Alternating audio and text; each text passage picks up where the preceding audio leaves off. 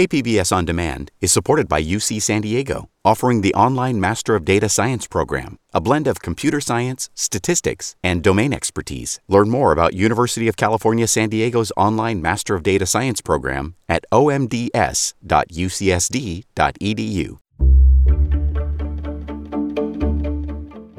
Good morning, I'm Debbie Cruz. It's Thursday, January 11th. San Diegans' utility bills are much lower than last year. More on that next. But first, let's do the headlines.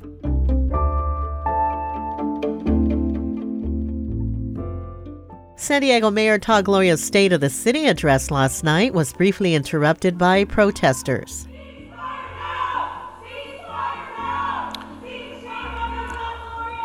We live in a beautiful country, don't we? Our First Amendment free speech rights on display. Thank you all for being here.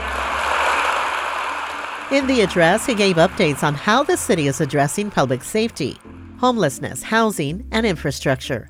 Gloria lauded the city's efforts to address homelessness, including creating 2 safe sleeping sites where people who are homeless can stay in tents. He also talked about coming initiatives to address homelessness. The second is the redevelopment of the site of our old downtown Central Library. We plan to create additional shelter space, along with hundreds of new, affordable, permanent homes for low-income and formerly homeless San Diegans. For more on the State of the City address, visit kpbs.org. The Chula Vista City Council this week made its plan to reopen Harborside Park official. City leaders voted to set aside $1.2 million of city infrastructure funding to renovate the park. Their plans include redoing the basketball courts and adding a new ranger station. Officials say it will take at least 8 months to complete those renovations. Harborside Park has been closed to visitors for more than a year and a half after the city council shuttered it to evict dozens of unsheltered people living there. City leaders were exploring putting housing on the site but changed those plans last month after dozens of residents mounted a campaign to save the park. Today, we can expect colder weather, fast winds, some possible rain in the morning, and king tides. A wind advisory is in effect until 10 this morning for all parts of the county. The National Weather Service says gusts could reach up to 45 miles per hour. Temperatures are expected to be up to 15 degrees lower than normal for this time of year. Temps in the inland and desert areas are expected to be in the low 60s. By the coast, temps will be in the high 50s, and in the mountains, it'll be in the low 40s. A high surf advisory remains in effect until 6 this evening. And forecasters say king tides are expected through Saturday. King tides are typically some of the highest tides of the year. From KPBS, you're listening to San Diego News Now. Stay with me for more of the local news you need. Hi, I'm Bill Hohen. And I'm Ted Hohen. Over the past 50 years, our family has brought many world-class dealerships to Carlsbad, including Mercedes-Benz, Porsche, Audi, Honda, Acura, Jaguar, and Land Rover. That's right. This year we're celebrating 50 years in Carlsbad. So on behalf of the entire Hohen family, we want to thank San Diego. Throughout the years, we've taken tremendous pride in meeting and even exceeding our customers' automotive needs. We value the relationships with our clients and look forward to serving you for years to come. We invite you to visit one of the Hohen Carlsbad dealerships or hohenmotors.com.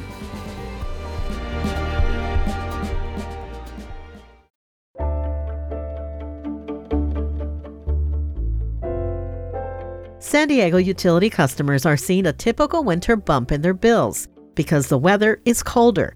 But those bigger bills are well below what they were a year ago. Environment reporter Eric Anderson says natural gas prices set records last year. January natural gas bills skyrocketed last year as the combination of cold weather and short supply pushed the cost of the commodity into record territory. SDG&E's Anthony Wagner says there's more natural gas in storage, a large pipeline has been fixed, and it's warmer this year. Last year, the cost of the all-in price for gas was $5.11. Today it's $2.14 for that same therm, and that represents an 86% reduction in the overall cost to our residential customer. The average SDG&E natural gas customer had a bill of about $225 during the first month of the year. That average fell by more than half to $96 in January this year. Eric Anderson, KPBS News. Governor Gavin Newsom wants to dip into California's rainy day fund to fill a budget deficit of nearly $38 billion. It's an estimate that's far lower than the one put out by the state's nonpartisan legislative analysts. Cap Radio's Nicole Nixon has more. The difference comes down to the way the deficit was calculated. The Newsom administration accounted for significant savings in schools and other areas of government. The governor also predicted slightly higher tax revenues than the legislative analyst's office. We just are a little less pessimistic than they are about the next year. Newsom characterized the shortfall as an economic correction after 2 years of massive surpluses, which were driven largely by the state's highest earners doing well. Normalization, correction after a period of distortions, getting back to what we have seen in the past. As far as fixing the deficit, Newsom wants to use budget reserves to fill about a third of the $38 billion hole. Spending delays and cuts to various climate and housing programs will make up the rest.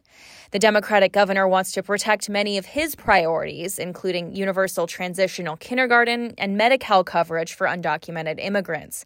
But he emphatically rejected any proposal to raise taxes. In Sacramento, I'm Nicole Nixon. Millions of Mexicans living in the U.S. are eligible to vote in Mexico's upcoming presidential elections. Border reporter Gustavo Solis spoke with experts about why their votes might matter more than ever.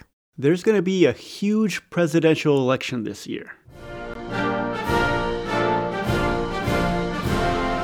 Well, yes, there's that one, but that's not the one we're talking about. There's also going to be a presidential election in Mexico. And depending on how you look at it, it's even bigger than the U.S. election. A very important election, the single most important election in Mexican history, because there's going to be more than 20,000 different positions at stake. The presidency, the entire federal Congress, 9 governors, and lots of local places. So this is very important for Mexico. Rafael Fernández de Castro is the director of the Center for U.S.-Mexico Studies at UC San Diego. He says that this year's elections in the U.S. make the Mexican election even more important. Mexico elects their president for one term every 6 years, so it will be more than a decade before the two countries again have their elections in the same year. Nowadays, this is a good time to reset the U.S.-Mexican relationship because we have elections here and we have elections in Mexico. So this is the time to do things, to think ahead. How can we better promote more cooperation between the two countries? If you were born in Mexico but live in the U.S. now, you're eligible to vote in the Mexican election on June 2nd. And there are millions of Mexicans living in the U.S. And, 12 million people, just to make an invitation, 12 million people can decide basically any election. Arturo Castillo Loza works for Mexico's National Election Institute. He says Mexicans living abroad represent a massive voting bloc, but they've never really acted like one. Consider what happened in 2018, when the last presidential election was held in Mexico. Out of those 12 million people, only 69,000 actually voted. There is a tremendous gap between those who live abroad and those who have a voting ID and those who have actually registered for voting. The National Election Institute is trying to change that. They're engaged in a huge outreach effort that involves Mexican consulates throughout the country, including San Diego. During the last 2 months, we visited Dallas, San Diego, Los Angeles, Santa Ana, Chicago, New York. Part of the problem is apathy. Many Mexicans in the U.S. don't really have much interest in Mexican politics. They aren't sure why their vote even matters south of the border. But it does. Castillo says Mexicans living abroad still have family and friends back home. They send billions of dollars back to Mexico in remittances every year, and they should have a say in how that money is taxed. His pitch is simple. So if you like what is happening in Mexico right now, vote so this will continue. If you don't like it, vote so it will change. So how do you cast a vote? Well, the deadline to register is February 20th, and you can register online, but you need to have a voter ID before you register. If you don't have it, go as soon as you can to the nearest consulate or nearest embassy and request your voting ID. You need 3 things to get the voter ID: proof of nationality, like a Mexican birth certificate, a valid ID, like a driver's license, and proof of residence, like a phone or water bill. And it takes a couple of weeks to actually get the voter ID. Mexicans living in the U.S. will be able to vote online with their computers or phones, in person at one of 23 Mexican consulates, or even by mail on or before June 2nd. Gustavo Solis, KPBS News.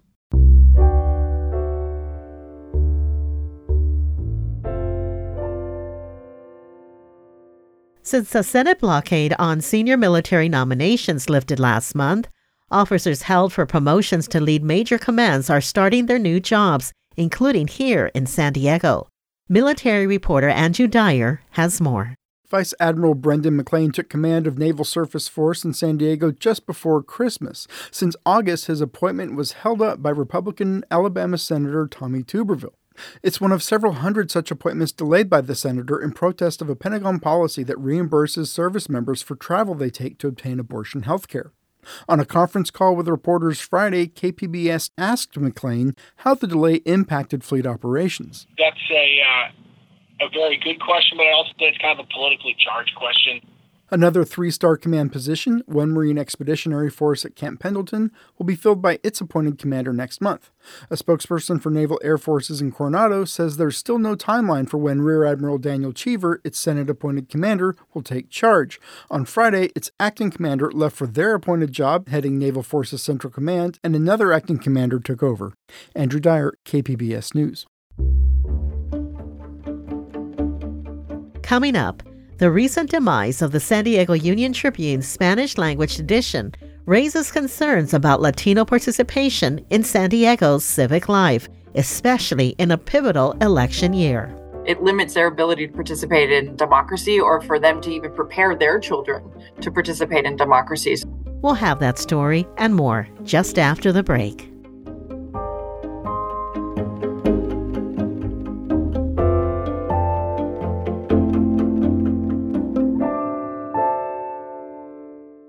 KPBS On Demand is supported by the Museum of Contemporary Art San Diego, offering visitors to the La Jolla campus special exhibitions, collection galleries, coastal vistas, seaside dining, and more. mcasd.org.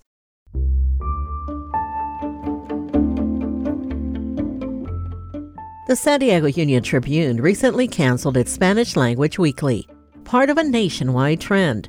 News industry observers told investigative reporter Amitha Sharma the move eliminates a vital information source for the area's second-largest ethnic group. At their best, journalists give people situational awareness during emergencies and save lives. As wildfires ripped through eastern San Diego County in October 2003, reporter Iram Soto did just that. Soto was working for the San Diego Union-Tribune's weekly Spanish-language edition. He drove toward the fires to interview farm workers. It was all full of smoke. You couldn't really breathe, and they were still picking tomatoes and strawberries. They didn't even know that there were evacuation orders. It was Soto who told the farm workers to evacuate.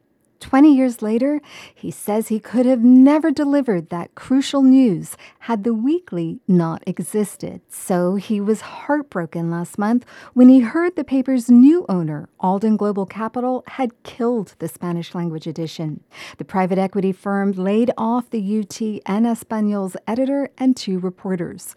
Soto worries that 2 decades of gains will now be lost. The UT en Español served a county where 35% of its 3 million people are Latino, and 150,000 cross the border with Mexico daily. Before this publication, the Union-Tribune's coverage of immigrant communities, of Latino communities, of border communities were very centered on crime and drug trafficking. When this publication opened, it broadened it to cover the arts, community leaders, that uplifted people that were doing real change in the community. Representatives for both the Union-Tribune and Alden refused to comment. Tim Franklin is director of the Medill Local News Initiative at Northwestern University. He says Alden puts the bottom line first. Alden is going to jettison what it views as its most costly or least profitable pieces of its operation. But Alden is hardly the outlier. Franklin just updated a large Medill database on local news organizations across the country. He says ethnic media took a huge hit during the pandemic as its main source of advertising revenue, mom and pop businesses, shuttered. In 2020, there were about 900 ethnic media outlets in the United States. We've lost 173 of those in the last 3 years since the pandemic. And of the 173 that closed, 106 were Latino publications, most of those Spanish language publications. The timing couldn't be worse for those who depended on the weekly. This is an election year with immigration, education, and civil rights on the ballot. It limits their ability to participate in democracy or for them to even prepare their children to participate in democracies. Arelis Hernandez, vice president for print with the National Association of Hispanic Journalists, says so many communities are still dominant Spanish speakers. Latinos have grown to more than 19% of the population, and we're continuing to grow. There is a migrant population that is increasingly needing resources in their language. Art Castaneras is publisher of the Spanish-language weekly La Prensa San Diego. He says even many bilingual people like to read their news in Spanish. It's not just the language, it's understanding the culture. It's being sensitive to the needs and the impacts that these stories have in the community. For Iram Soto, it's also about trust. He says the UT Spanish language edition gained trust with local Latinos in 2007 when firestorms returned. He reported on migrants who were burned to death atop Tecate Peak. We found the bodies of people who were burnt. We told the stories of people who were lost crossing the border and the stories behind it and how people in the community rallied and provided the resources for rescuers to go and find their loved ones. Soto says those pieces told Latinos that the paper cared about them. He fears that's no longer true. Amita Sharma, KPBS News.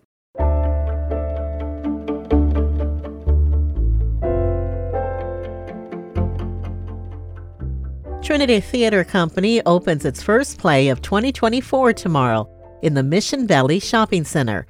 Arts reporter Beth Accomando has this preview of the Cocktail Hour. Trinity Theater Company was started in 2012 by Sean Boyd while he was a senior in high school. Last year, the company moved to a new location in the old Payless shoe store in Mission Valley Mall. It's 66 seats, lovely little black box theater. I'm really thrilled. Our theme for the 2024 season is the life of the party, and what better place to start with a cocktail party? The first production for 2024 will be A.R. Gurney's The Cocktail Hour, a play about a play. I hear you've written another play, John. We're not discussing it. Why not? It's a sore subject. Why? Apparently it's primarily about you-know-who. Oh. The play was so personal that Gurney promised his parents never to perform it in their hometown. Director Jayani Davis Crawford also felt a personal connection to it. It's hard to explain the emotions I felt upon reading it without airing out all of my family drama, but specifically the conflict of communication within your family is something that I really resonated with. Trinity Theater's The Cocktail Hour opens Friday and runs through February 4th. Beth Accomando, KPBS News. That's it for the podcast today. As always, you can find more San Diego news online at kpbs.org. Join me again tomorrow for the day's top stories. Plus, our KPBS arts editor and producer has recommendations for weekend arts events to check out. I'm Debbie Cruz. Thanks for listening and have a great Thursday.